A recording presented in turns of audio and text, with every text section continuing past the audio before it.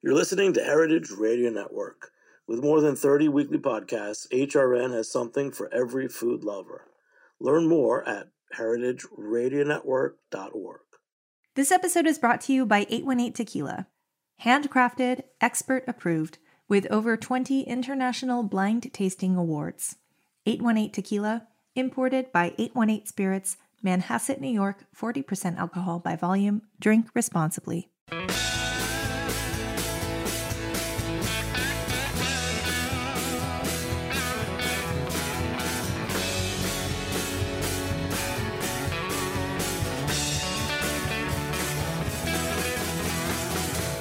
Okay, hey, welcome to Beer Sessions Radio on Heritage Radio Network.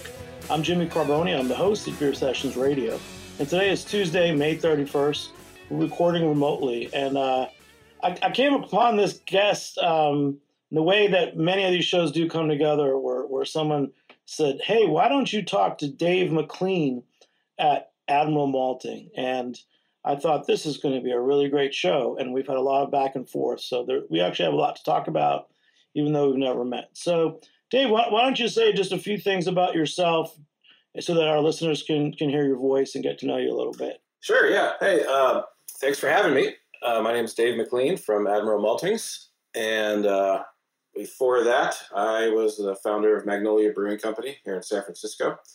And another little bar here in the city called Alembic Bar that is still a cocktail bar. But my primary focus these days is making and selling malt at Admiral Maltings. Wow, and that's a great history right there.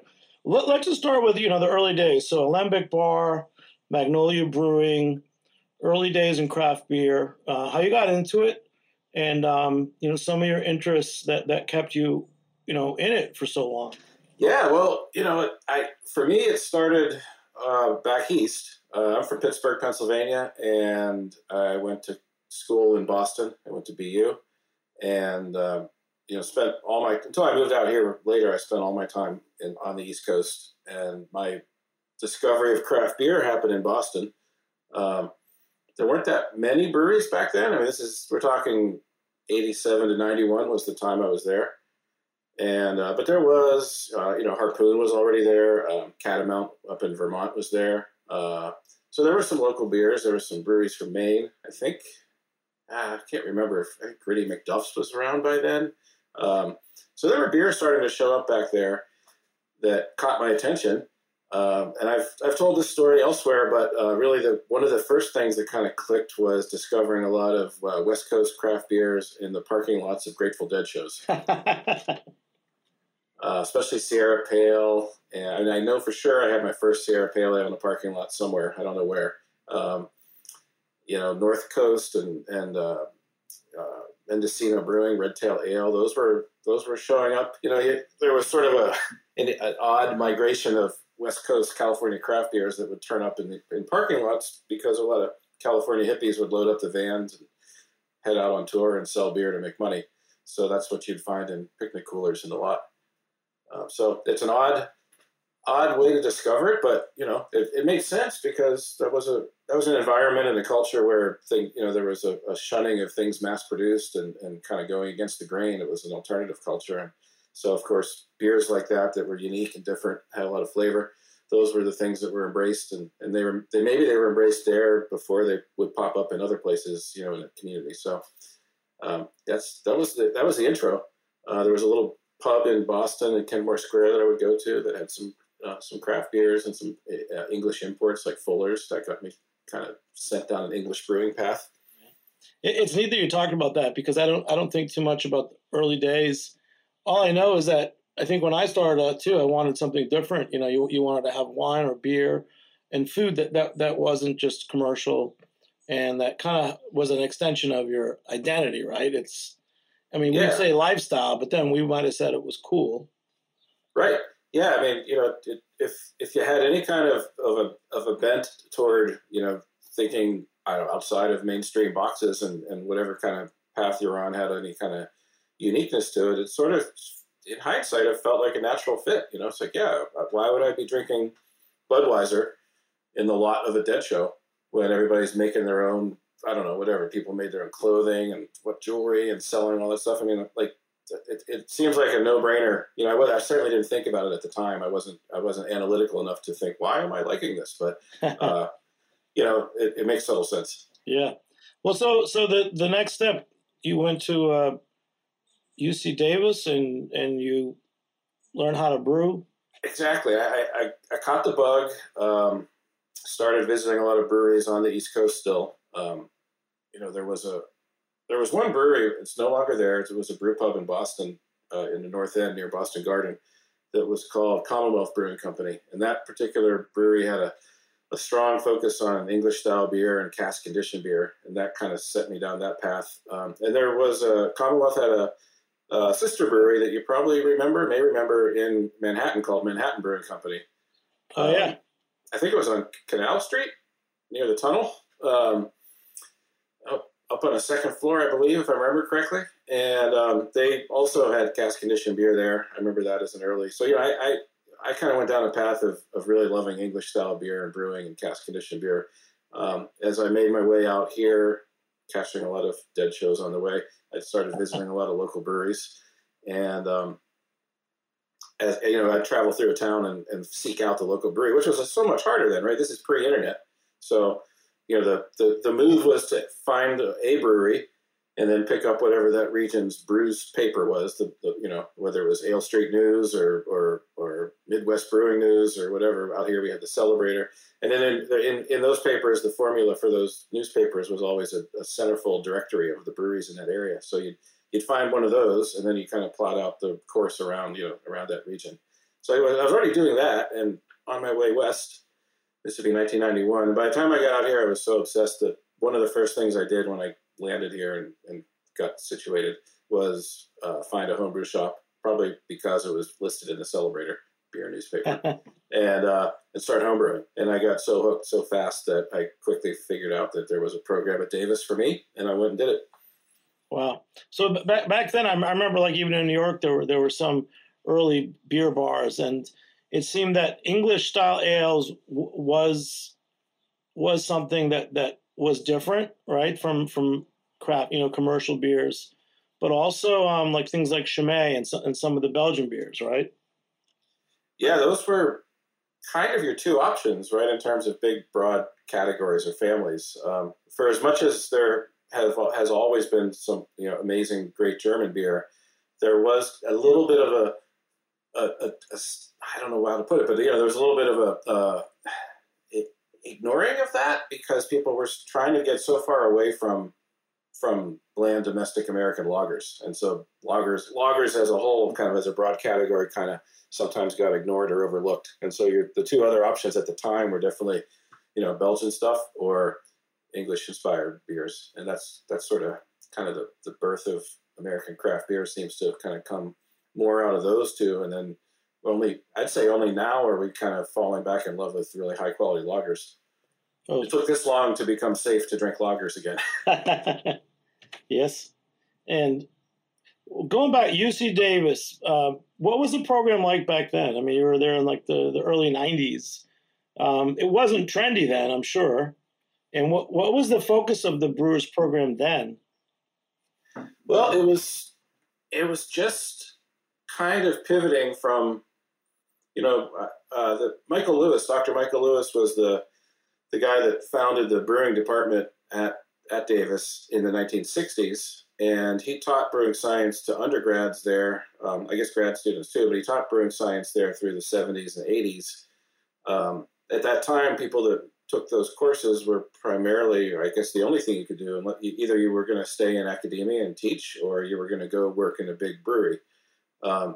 Somewhere along the line, as soon as the craft beer movement kind of got started in the 80s, I think Dr. Lewis started to see more people coming to him that didn't have any connection to the big beer world and wanting to figure out how to start their own breweries or learn how to brew commercially. So somewhere in the late 80s, I guess he started a Master Brewers program that was more geared toward people that were looking to get into the industry in a different way. And so, yeah, it was. I think it was a fairly new program when I was there. I guess I started in '93, and it was a year long. It was pretty much just took all of the courses one might have taken there over the course of a 4-year major and condensed them all the brewing courses into 1 year. And I think there were about 12 or 13 of us in the class. People kind of career change people. I mean, I was coming at it pretty young. I had just graduated from college and was avoiding finding a job and trying to find something I really wanted to do. So I was probably one of the younger people there. There were some people that were career changing there was a guy that was moving from law to brewing, and I think somebody else was getting out of medicine and moving into brewing. So there were just a handful of people, and everybody was just kind of trying to figure out how to get into this burgeoning new craft beer scene. Yeah. I mean, UC Davis, has a great reputation. I mean, how much of the study program was books and science, and how much was hands-on equipment? At the time I did it, it was 75 or 80% books and science. And then there was a very old, the lab, there was a pilot brewery in the lab that was built back when the program was started in the 60s. So it was already, 20 plus years old. There wasn't a good system yet for doing internships or apprenticeships that were linked to the program. I mean, that came later. I mean, they certainly do that there now. At the time, it was really focused on the lectures and the lab work. Yeah, it's interesting. Yeah, I mean, since then, fast forward, I know that maybe 5 years ago, the Culinary Institute of America in Hudson Valley, New York, added I don't know if it was a brewing program, but they actually added a brewing course that all the students could take. And they have a nice, decent small size system, and they make beer for the whole campus. So it's definitely come a long way. I can't imagine what it was like back then. I keep thinking about there was one teacher there who was English, and his job was to study the chemicals in dishwashing soap and how it would impact the head on your pint glass. I mean, those are the kind of things that people were studying at UC Davis back then, weren't they? Yeah, that's a real thing for sure. In fact, the person you may be more familiar with after Michael Lewis semi-retired, he stuck around for a long time and is still around. But the person that took over the program at Davis a few years after I finished it was Charlie Bamforth. Oh yeah, Charlie, yeah. And a lot of his academic background was in foam science and foam stability, foam positive proteins, foam negative proteins, things like that. So when you're at a research university where there's people writing papers and doing scientific inquiry into things, it's a lot of really granular things that that don't necessarily pop up in everyday brewing, but they inform everything that we do. That's part of it. It's the underlying science, and so despite it being so academic at the time, I still reflect back on a lot of the things that I learned and the way that they were kind of drilled into me there. And it's useful. It's just, throughout history, there's been, a lot of science, a lot of human scientific discovery has happened for the cause of beer. Louis Pasteur and, the development of pasteurization and understanding of single-celled organisms and modern microbiology. I mean, that stuff all happened while people were doing that inquiry in breweries. So human science owes a lot to beer, I think. And probably refrigeration helps, was a big part of this too, wasn't it? Yeah, that was a game changer. I don't know if it's been completely encapsulated into a book or anything, but I'd love to kind of see the pattern or the pathway of science and beer and how those two are so linked throughout human history. Yeah, I mean, with the refrigeration, I'm sure that with rail cars and breweries expanding, it kind of went hand in hand. I'm sure that the potential to ship lots on a train, probably did a lot of. Anyways, rail cars, man. I want to go from there. I wanted to ask you about opening Magnolia in the 90s. I mean, we're kind of going way deep with you, but I got the chance to. Why not, man? Sure. The 90s, people don't quite understand what happened with craft beer. I mean, most people didn't know it was happening, but there was a lot of risk involved, and it was probably still considered something novel. I mean, how were you able to open a brewery then? And what were you up against? Because I mean, were banks lending money then? Did you have people that could brew with you? Yeah, well, it certainly was a different era. It's kind of fun to think back and talk about it. Well, I still have these memories, and but I wasn't thinking that big because it just didn't make sense to at the time. I mean, there was just so little action in the beer world at that time. But there were, I think in the early '90s when I was first kind of exploring breweries, there were 200 or 300, and fast forward to '97 when Magnolia opened, there were about 700 breweries in the country. Compare that to now, which there's about close to 11,000, I think. But there were enough around. I certainly wasn't one of the early pioneers. The folks who opened breweries in the '80s have my permanent adulation, because I can't imagine trying to do it back then. It was hard enough to do it in the '90s, but I wasn't thinking that big. I was thinking brew pub. I was very enamored with the pubs of England and the idea of creating a place where people came to drink their beer. As a brewer myself, I wanted to have that ultimate control all the way to the glass. I felt like so much of what can go wrong with a beer happens after it leaves the brewery.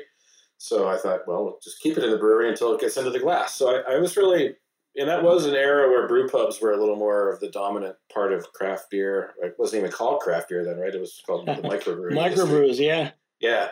But the packaging and distributing microbrewery, while there were some, were still a little bit more of an anomaly compared to brew pubs, which had a bit of a craze. There was like a brew pub craze in the mid '90s. By the time I opened, a lot of those had closed.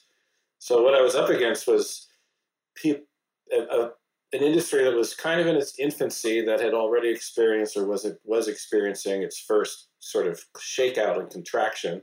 So there were people making arguments about, why would you open that? That seems like something that was, a fad that's over now or ending, which sounds crazy to think about here in 2022. But I think the year that Magnolia opened, either the year it opened or the year before was the first year when the Brewers Association was, counts their stats for the year, where there were more closings than openings. And so it was strange, because on the one hand, it felt like an up and coming industry, but on the other hand, it was an industry that was going through a bit of a shakeout or a correction or contraction, whatever you want to call it. So it was uncertain, to say the least, what kind of success we would have. But it was just a very small, it was a small pub. We put the brewery in the basement. It's a 7-barrel system. It was a mix of used and some new equipment. I did have some friends and family that invested. I did get a bank loan, and it took a while, but we ultimately paid off that first bank loan. Of course, interest rates were sky high in the '90s. I think our interest rate on that first loan was like, it's like prime plus 3%, and prime was like 7%. So it was like a 10% bank loan. But nonetheless, we got the doors open, and I did the brewing myself for a short period until the business started to be too distracting, and then I had to hire an assistant brewer. So we didn't really need a lot of people to brew, because it was a brew pub, and there were certainly, it's possible on that system, which is still there, to, you can brew solo down there, and it's more help. It's a lot less backbreaking and hard if you can have a helper. But, for a while there, it was, these are simpler times, I guess, right? I mean, I just go down in the basement and brew a batch of beer, and then come upstairs and chat with customers and try to convince them why they should drink it. Yeah. And the thing we were up against, the most, was there were only a handful of breweries in the city, but there were a few. There were, a larger handful of breweries scattered around the Bay Area. But it was still such a niche and so off the mainstream radar that I swear, I'm not joking, that the majority of people that came in those first year or two would always order a Budweiser or a Coors Light or whatever. And when we tell them we didn't have that, they'd say, "Oh, well, I'll have a Bud Light then," or whatever. And it was so not on their radar. And we had to start every conversation. It felt like every conversation went to the, "Oh, we make our own beer here. We're a brewery," and had to really start at that square one for people. Wow. What would you tell someone to get if they ordered a Bud Light? Because I remember even in 2005 when I opened my first pub, Jimmy's number 43, which I loved. The beer then was Stella, which was, the mass-produced Belgian lager. And we always ended up having like a better lager. Right. Well, I couldn't do that because we didn't make any lagers. The brewery wasn't really set up to make lagers.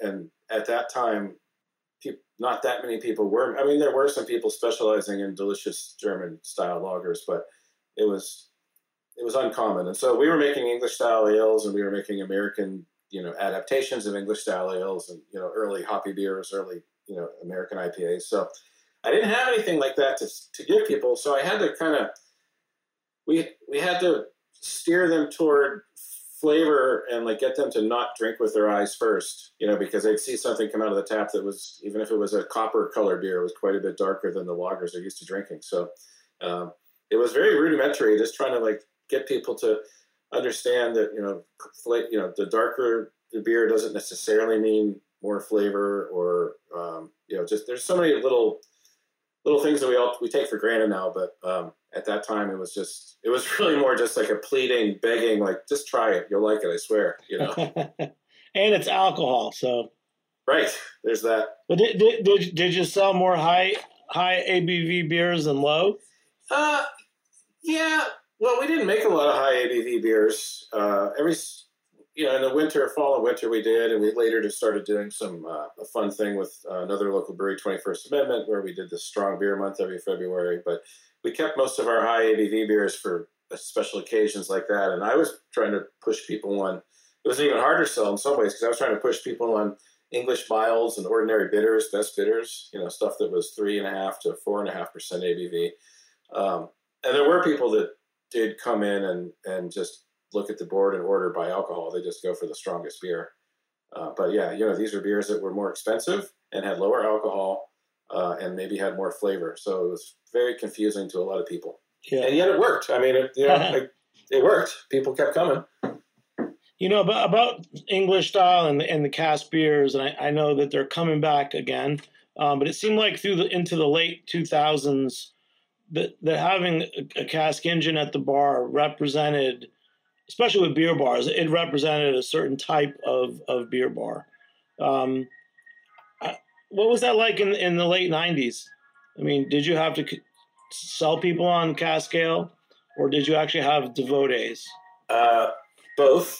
We absolutely had to sell more people than we had devotees, but I started out with because I was so obsessed with English style beers, we built a separate second cask cooler in the basement that had stillage that could hold 22 firkins.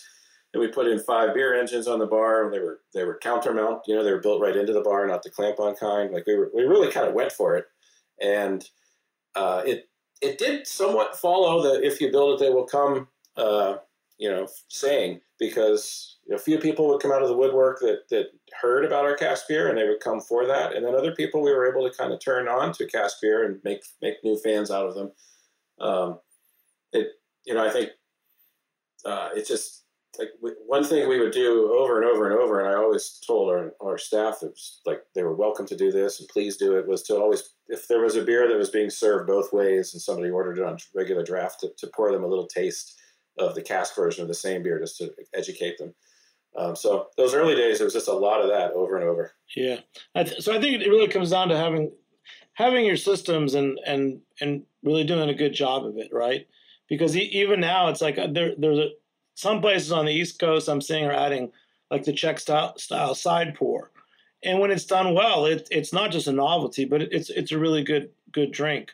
I think that the same for cask. If someone's really doing a good job and they have a cask conditioned ale, then it can make a comeback too. Just because I feel like by the early 2010s, it was out of control where everyone was putting every damn thing in a cask and sending it to a festival, like 10% Imperial IPAs with weird, herbs in it. Yeah, that makes me sad. It always made me sad to see, because I love the sort of finesse and subtlety and nuance of cask beer more than anything. It's like, the thing that got me hooked, that still has me hooked, is when you back off on the CO2 a little bit, but not all the way, and you back back off on the cold a little bit and bring up the temp slightly, that's when really subtle beers really open up. And so it was kind of such a catch-22, or to have people putting in cask programs, but then turning around and filling those casks with a bunch of unusual ingredients and making really strong beers. And to me, it missed the whole point of what can be so special about cask. So I hope that people, it does feel like it's kind of coming back, but it's always felt like it's been kind of coming back, and it never really does. It requires, like you said, systems. I see sometimes a cask gets thrown up on a bar right before service, and it shakes up the sediment, and then the beer is cloudy, and then it gets rationalized as, oh, well, it's kind of the rustic style because it's cask. And it's like, no, if you went to a pub in England, there would be an expectation that beer would be brilliantly clear, and there would also be an expectation that it would probably be under 5%, and an expectation that it would not have anything in it but barley, hops, yeast, and water. Yeah. Well, I think that's probably why cask is so hard to do right, because it's the ultimate craft beer. The same way that, certain kind of cheeses demand to be like, finished in a cave and handle it sort of the proper temperature. It's not the kind of thing that you can just mass produce, and I've said this before, and we can say it, but, Guinness, the nitrogen is, whenever it was the 50s, the nitrogen pour is the industrialization of the cask style, and right. We all know that. Not everyone knows it, but I think that the brew pub is probably the best place for a cask conditioned beer. Don't you think so? Yeah, either a very enlightened beer bar that is super serious about it and wants to get it right and has somebody on the staff that can be a fanatic for it and an advocate for it, or a brewery where the same thing, as long as the brewer or somebody there is really focused on it. It just doesn't, I think what we've established is it doesn't really work as an afterthought or an add-on. It has to be something that somebody, at least one person somewhere in that chain is really obsessed with it and wants to kind of see it through in a super high quality way. Yeah. I never thought we were going to talk about that, but I'm glad we did, because it inspires me. Like, one reason we're also going to talk about craft malt is that I'm always thinking about, that special experience that I have that I want to go to a place for. And why would I go back? There's so many places. I'm not going to talk about macro breweries buying up craft beer and everything. I really want to go to somewhere special. Sorry, 1 second. I'm in a house and there's people. And you may have heard before, the ice cream truck went by. So I did hear that. We got a lot of local character here. But so cask, I guess what I'm saying is cask beer done right is ways for a tap room or a beer bar to stand out. And yes, and that's absolutely. exciting. It's exciting for me because I do love beer. And I want to say, I know that we're going to talk more about the San Francisco Brewers Guild and the Bay Area and everything. But from doing this, how did you become a maltster? That's really where this is leading, is that you cut your teeth. You know a lot about beer. You went to UC Davis, which I didn't know. You had a brewery. How did you become a maltster? And just full disclosure, for me, I find that craft malt is like one of the most exciting things in craft beer right now. Yeah, well, I'm glad you say that, because I feel the same way.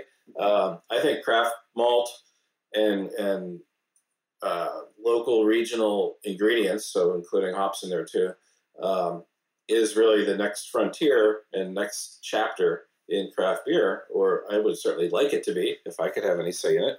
And it's a thing that I've wished for pretty much since I got into it.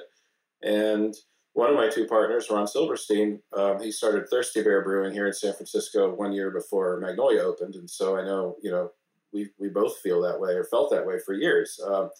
I made, by virtue of making a lot of English style beers, virtually almost all of the malt that we used at Magnolia was English, Maris Otter. And it's an amazing malt. It's got this great story to it. It's an heirloom variety that keeps getting grown and keeps getting malted, even though a lot of barley varieties tend to kind of have a moment and then get surpassed by the next barley that comes out of a breeding program. But Maris Otter is this legendary malt. Brewers around the world love it. Brewers in England still love it. I used a ton of it. I used many, many tons of it over the years. And yet, the bummer was it was from 5,000 or 6,000 miles away. And, using it for 20 years straight, you start to think about some of the numbers behind that, just how much, what's the carbon footprint and the miles traveled of all that malt to get to a little tiny brewery in the Haight-Ashbury in San Francisco. And it's like, I wouldn't do it over differently with what was available then. But if I could have made all that beer, all that English style beer with super freshly kilned California grown malt, like what we're making at Admiral, I would totally replace most of the malt that we used for something like that. And that's kind of where it started for me. Ron, my one partner, was the driver of this. He was the one really trying to start a local malt house for similar reasons. And Curtis Davenport, our third partner, comes at it more from sustainable farming and looking for ways to make crops that are better suited for California's growing conditions into something of value that farmers might like to grow. But I just wish that the whole time, I wish I could have made all that Magnolia beer with local grain, because when you start to, the craft beer industry wraps itself up so much in the sort of flag of local, support your local brewery. And we have all kinds of stats about why that's good.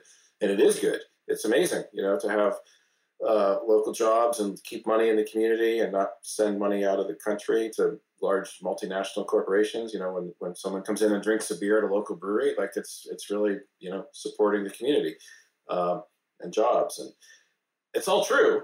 But when you start to put it under the big spotlight and stare at it really closely, how can that stop at the brewery itself? What about all the rest of the story upstream from there? Where did that grain get grown? Since grain isn't really used raw, like where did it get malted? Who malted it? Who grew it? Who malted it? How did it get into the brewery? It's not like the brewer snapped his fingers or her fingers and just made it appear. And so I feel like the story of craft beer is as powerful as it has been, can only become more powerful if you actually connect all the dots and link it all together and make it so, now we're not talking about local beer that's made from ingredients shipped and trucked in from all over the world.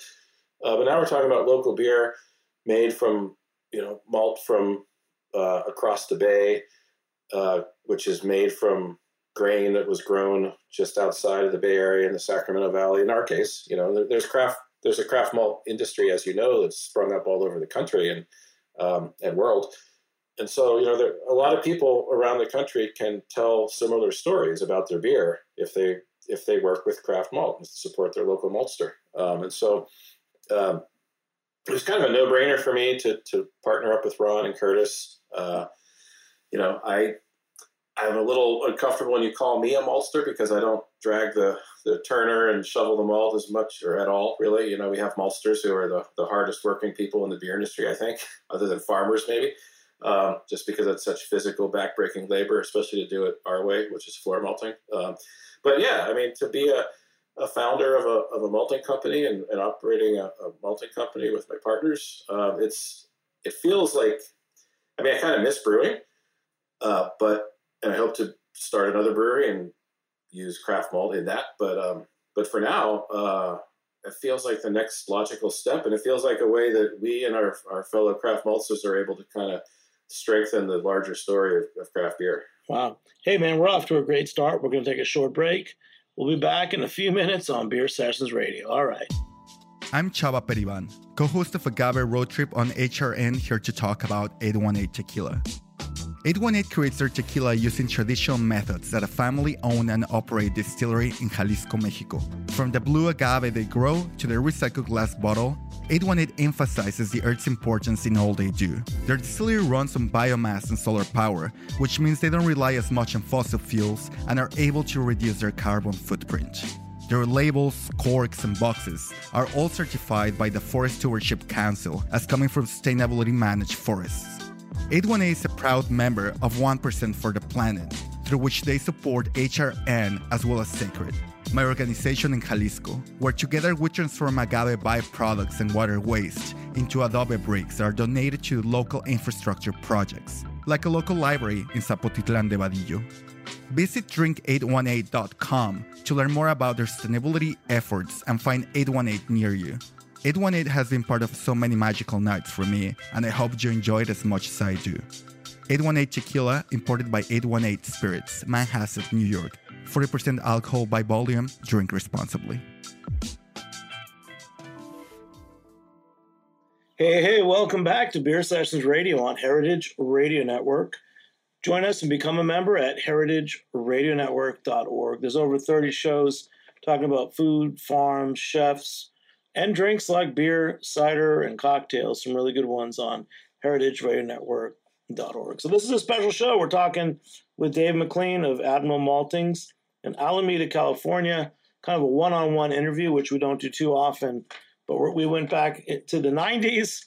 He studied at UC Davis and had a brewery, and he's at the forefront of craft malt in the West Coast. So, Dave, when we talk about craft malt, how do you convince a customer that is craft malt better? How does craft malt matter to the drinker?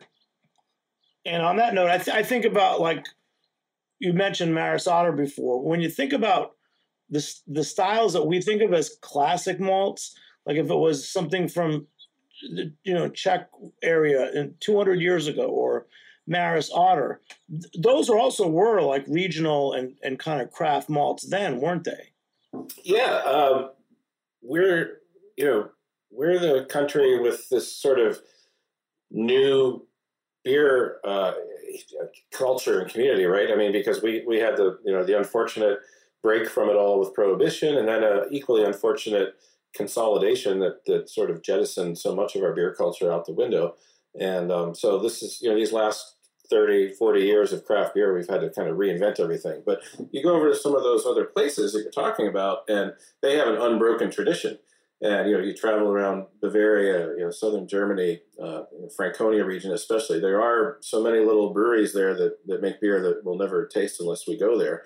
And there are different, malt houses there that make malt that only maybe a few breweries in a certain region make beer with. And you go to Czech Republic, and, they have a very powerful connection to their malting industry. The breweries and the malt houses are very closely connected.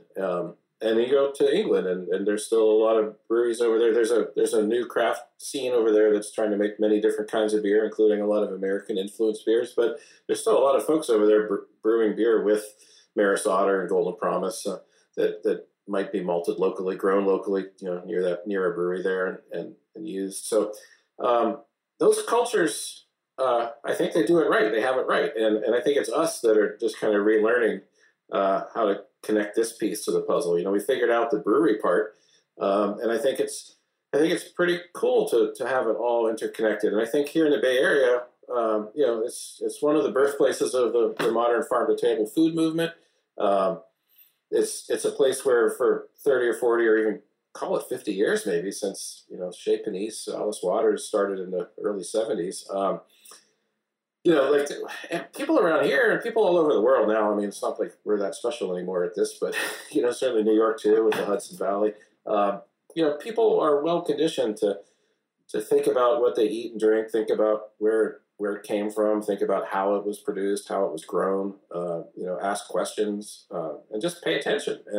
And so if anything, I think it's strange that it's taken so long for beer, which has been sort of an early pioneer in some ways of sort of the independent local movement, and yet the ingredient part of beer hasn't necessarily come along with that, And so I think it's like a missing link. It's like an oversight. It's like why haven't we been talking about the malt that goes into the beer? Why, you look at those other cultures, like we said, and you look at the rest of the food culture where we're at now. Like how could we be overlooking this? I mean, this is the foundation of beer. Malt is the soul of beer, as maltsters like to say.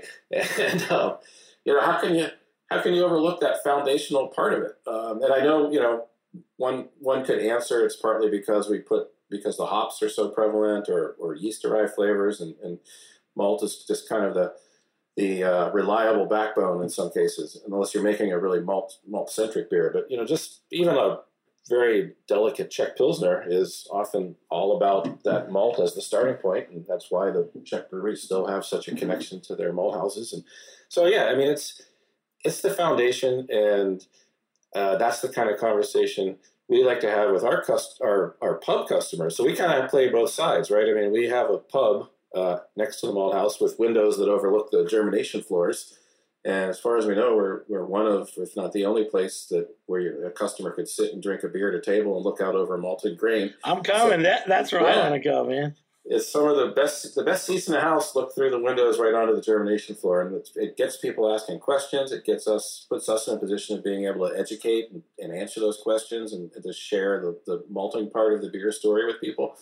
So we do that, and then our customers of our malt house are brewers and distillers, and so we have to do our job to convince the brewers and distillers that they could make super high quality beers and spirits with enough character that comes from our malt that makes it worth paying extra for our malt because it costs more than larger, mass-produced malt. And then we turn around and we try to do that. We try to kind of juice that a little bit by talking to their customers too, who happen to be our pub customers, the larger beer drinking public, and get them thinking about, so they're asking the right questions. We'd love for more beer drinkers to walk into more tasting rooms and beer bars and ask, do you have anything made with local malt wherever they happen to be? Because that should be the question. Let's talk about beers then. So for me right now, there's a site, This Week in Rock Beer, which is kind of a fun site, and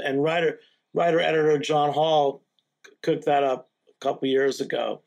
And what I love about This Week in Rock Beer and people that are becoming fans of rock beer is that they're talking about a process to the malt. So they're actually right there talking about malt, even though they don't really know which malt it is. Right. That makes sense, right? So if people are talking about rock beer, that means that they are thinking about malt. I'm going to whole new territory. I never talked about this before. So now you're going to take over, Dave. Yeah, I'm with you. I hear you. I think that's true because hopefully in that educational process about rock beer, people understand that it's the malt that gets smoked.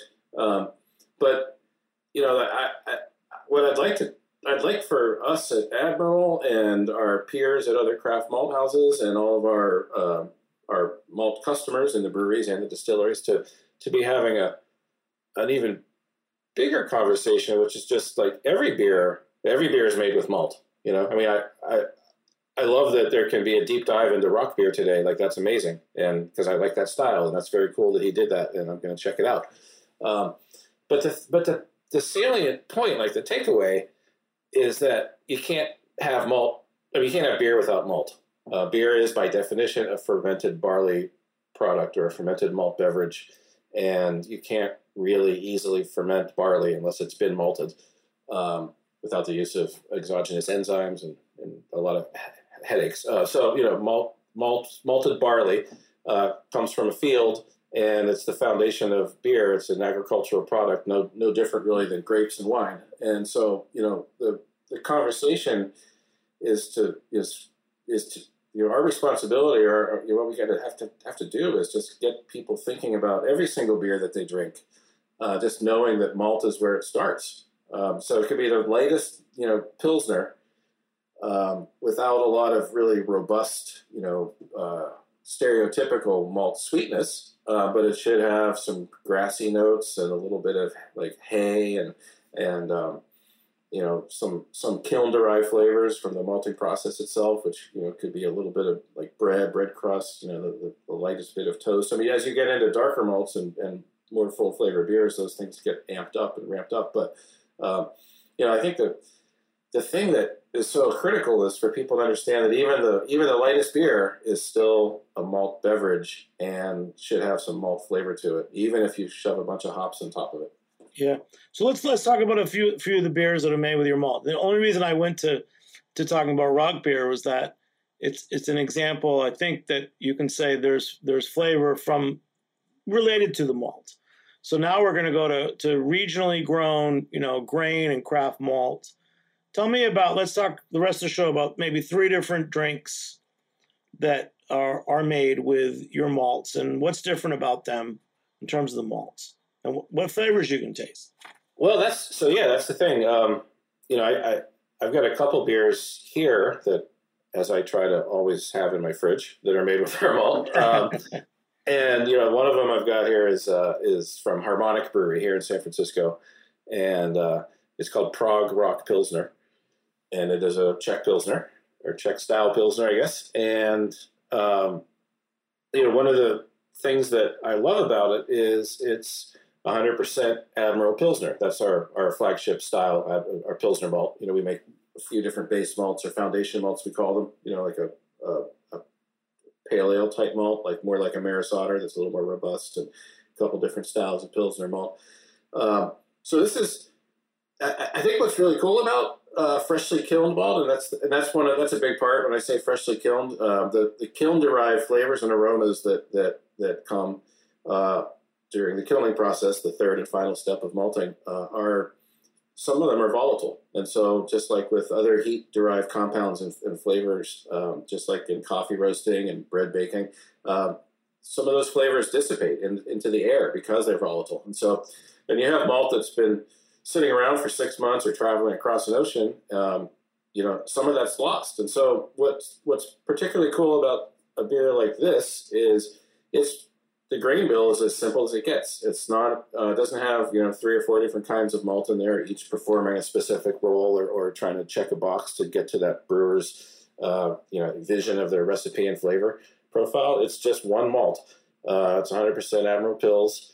And yet it's, it was probably made with Admiral Pils that was less than 2 weeks out of the kiln when they brewed with it. And so a lot of those volatile flavors and aromas are captured in there. And, now that we've tasted so many beers, hundreds of beers have come through our taps at our pub, The Rake, we start to pick up on a house character that comes from the part of the malt that's freshly kilned.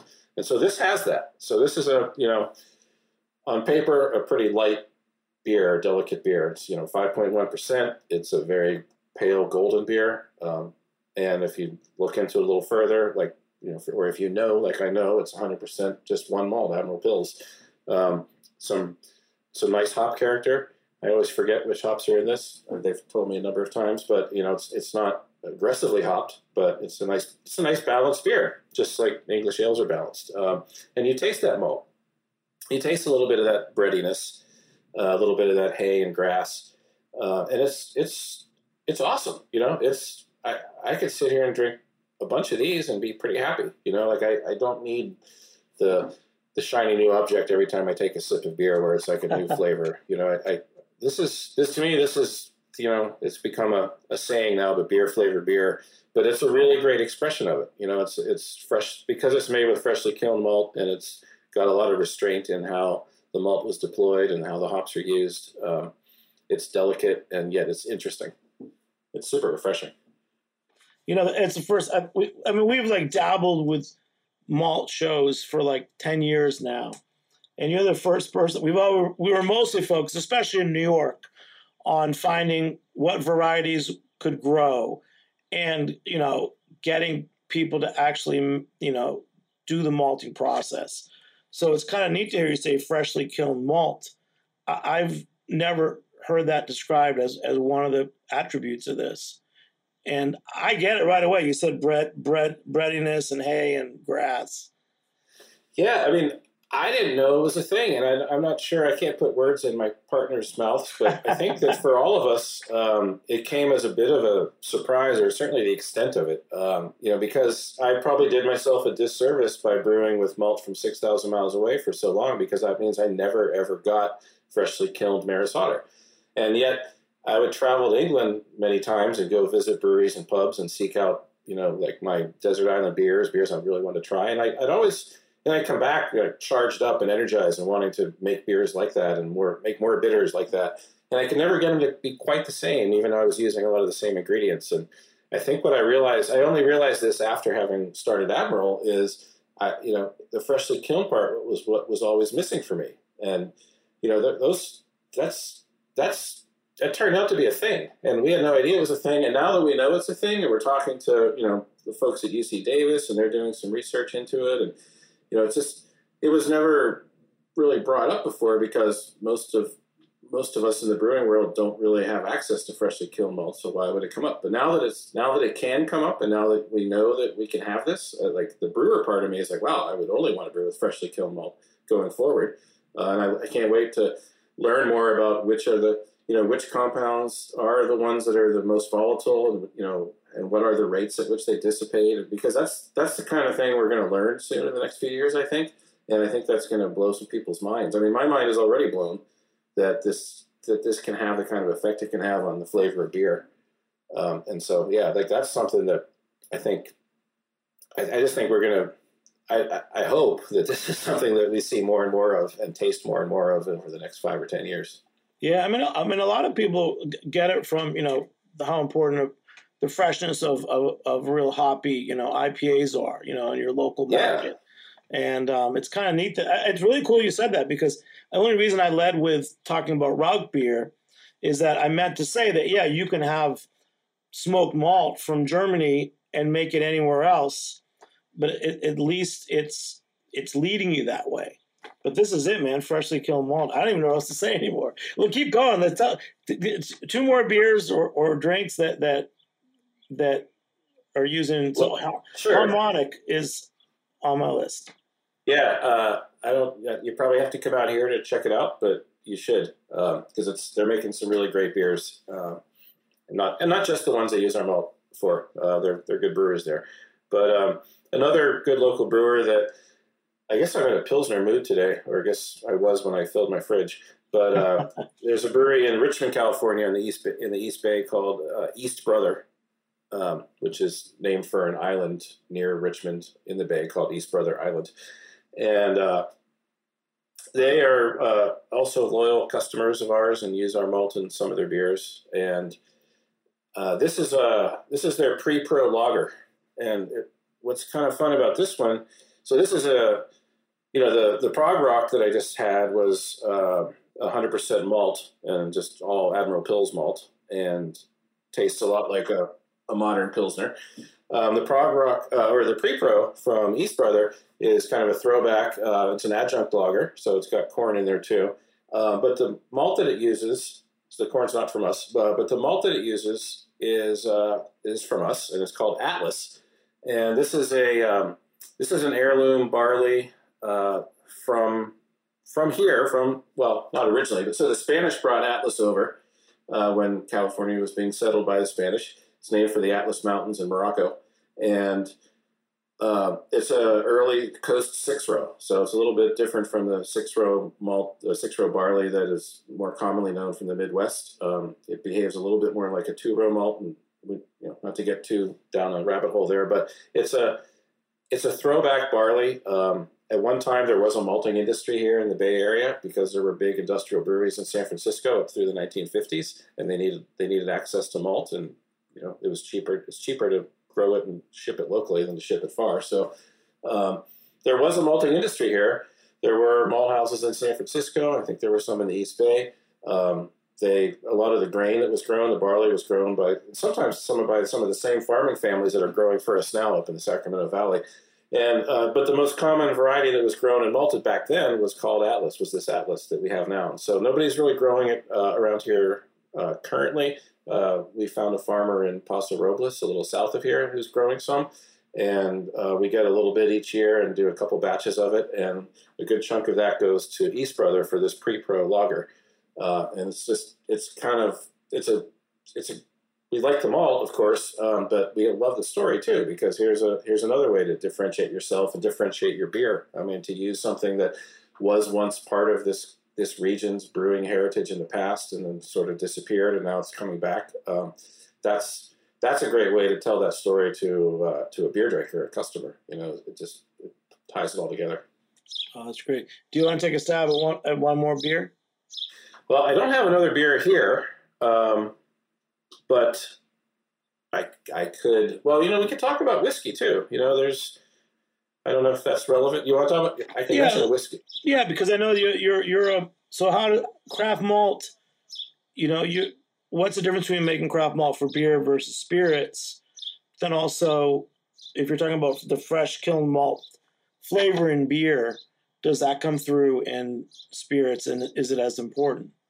I think it is. I think it does, and I think it is as important. I think it might be a little harder to discern because there's a lot more going on in a distillate, especially when it's been aged.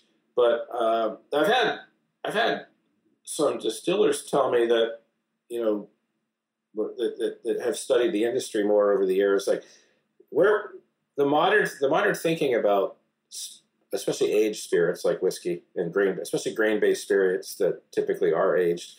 The modern thinking has been that the vast majority of the flavor comes from the barrel, comes after you brew and ferment and distill it and sit it in the barrel, and people throw around numbers like, well, 60% of the flavor comes, or 70% of the flavor comes from the barrel, but people that have been paying attention longer or have looked back a little bit say that pendulum has swung in that direction relatively recently, and that while the barrel aging has always been important because of the significant flavors it contributes, there was a time where people did pay a little more attention to the malt and grain contributions as well. I think a lot of distillers kind of treat malt and grain the way brewers have in the sort of late 20th century, early 2000s kind of commodity way, where it's just, your grain bill is important, but, you do other things in your process that maybe are more important.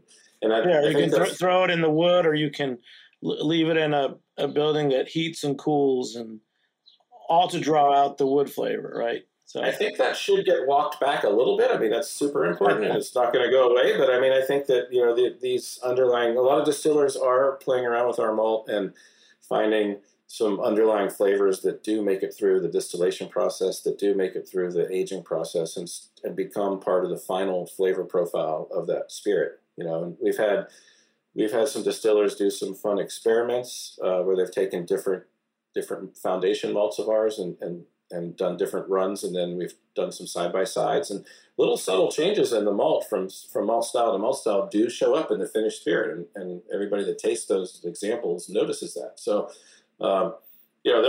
I think what's happening on the craft spirit world, while I'm less connected to that, historically from my own path in life, I'm still a big fan of it, and have certainly interacted with it through my bars where I've poured those spirits at. I just don't have a history of making it, but I think it's just as exciting. I think there's some super cool things happening where people are thinking outside the box and making some different kinds of spirits, and malt seems to be playing a role in a lot of those people's products. We have one of our most kind of rabid distilling customers, Workhorse Rye. They make some really interesting and fantastic products and play around with. They get other grains that aren't from us too, like heirloom corn, and then they'll work in some of our malt, and they make some great things. And then there's another local distillery called Home Base, and I've just recently had a bourbon of theirs that's made with our malt, and then corn as well. But it's just fantastic. And it's just they will they'll bottle up a single barrel at a time, and then release 20. We just had release 22, and then we got release 23, which came from a different barrel, or maybe a blend of a couple different barrels. I can't recall, but each release tastes a little bit different, and yet it has a common thread, and you can kind of pick up the Admiral malt notes in it. So I think what's happening on the spirit side is just as exciting as what's happening on the beer side. And we're stoked that so many customers on the distilling side are starting to use our malt. We just have to be a lot more patient because they do park those spirits in barrels for years, and we've only been around for 5 years, so there aren't that many spirits that have been able to be released yet during our lifetime as a company, as a malt house. Yeah, and then we're going to do one more thing. I'm going to ask you about almost 20 years ago you co-founded the San Francisco Brewers Guild, and the whole Bay Area scene. Is Admiral Malting, you're pretty much like you in the Bay Area. Just say something about the relationship you have between the farms, the malt, and the producers using your product. Yeah, I mean, brewing is, as I think we all kind of know, it's been such a community-centric industry for so long, and every region probably has its own origin stories. Around here, Sierra Nevada and Anchor are some of the most noteworthy parts of the origin story. There's a history of collaboration that goes up back to the first people that got into this craft scene that we're part of. Fritz and Ken from Anchor and Sierra tell stories about working together. Ken coming to Fritz and getting advice or used equipment, or getting the okay to go buy grain from his grain supplier, which was a now defunct malt house over in North Beach in San Francisco. So that those roots of collaboration run strong and deep, and so working together in things like a Brewers Guild also are really like part of the DNA of craft beer. I think state guilds around the country are a national trade group, and in a lot of cases now local regional guilds. Like when we started the SF Brewers Guild, and Ron, my partner at Admiral, was also a co-founder of that. So we've kind of worked together for our whole time we've been in beer. It's just it keeps coming back to community. It keeps coming back to relationships and people and connections and connecting the dots. And so, the things that informed most of my time in the brewing side, on the brewing side of things, feel just as relevant in malting. And the connecting of the dots, there's just more dots to connect now. Instead of just connecting all of us as part of brewers, as part of a brewing community, now there are, in a lot of regions, there are maltsters that are part of that community.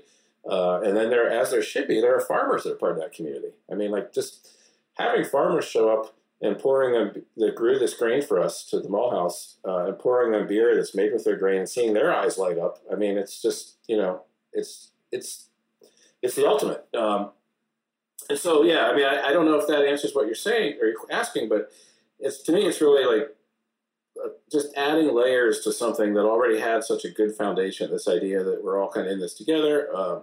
Sure, it's gotten a little more competitive. Sure, it's a little harder now on the beer side for a lot of people than it probably used to be in some ways. But hopefully we don't overlook those kind of formative parts of our DNA, which really are about connecting people with each other, connecting all the different parts of the process. Just having the beer community be as broad as it can be, as welcoming as it can be, and like really showcasing all the parts of it, all the people involved. Wow.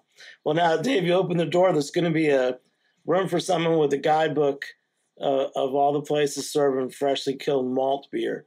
That's what I'm on to next, man. We're gonna have some fun with this. So I think I'll buy one of those books. And there's a lot of writers out there, so yeah. It's a good one. Well, Dave, this was great meeting you. Big shout out to my friend, our friend Travis Melvin, who connected us. And there were a lot of other shout outs to give. You got Ed Gobo from Harmonic, and we both know Roger up at Faction, not too far from you. So I have a feeling one day I'll end up in Alameda, California. So I hope so. Oh yeah, and but thanks again. I'm gonna say it one more time, kids. Fresh kilned malt beers.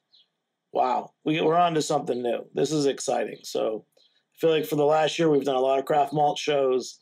Now we're finally getting it. So nice. Thanks so much, Dave. Dave McLean, Admiral Maltings. Thanks for joining me here on Heritage Radio Network. Big shout out to Armin Spengen, our engineer, and Alex Tran, our producing intern. I'm Jimmy Carboni. We'll catch you next time on Beer Sessions Radio. All right. Thank you. Thanks so much. Beer Sessions Radio is powered by Simplecast. Thanks for listening to Heritage Radio Network. Food radio supported by you. Keep in touch at heritageradionetwork.org/subscribe.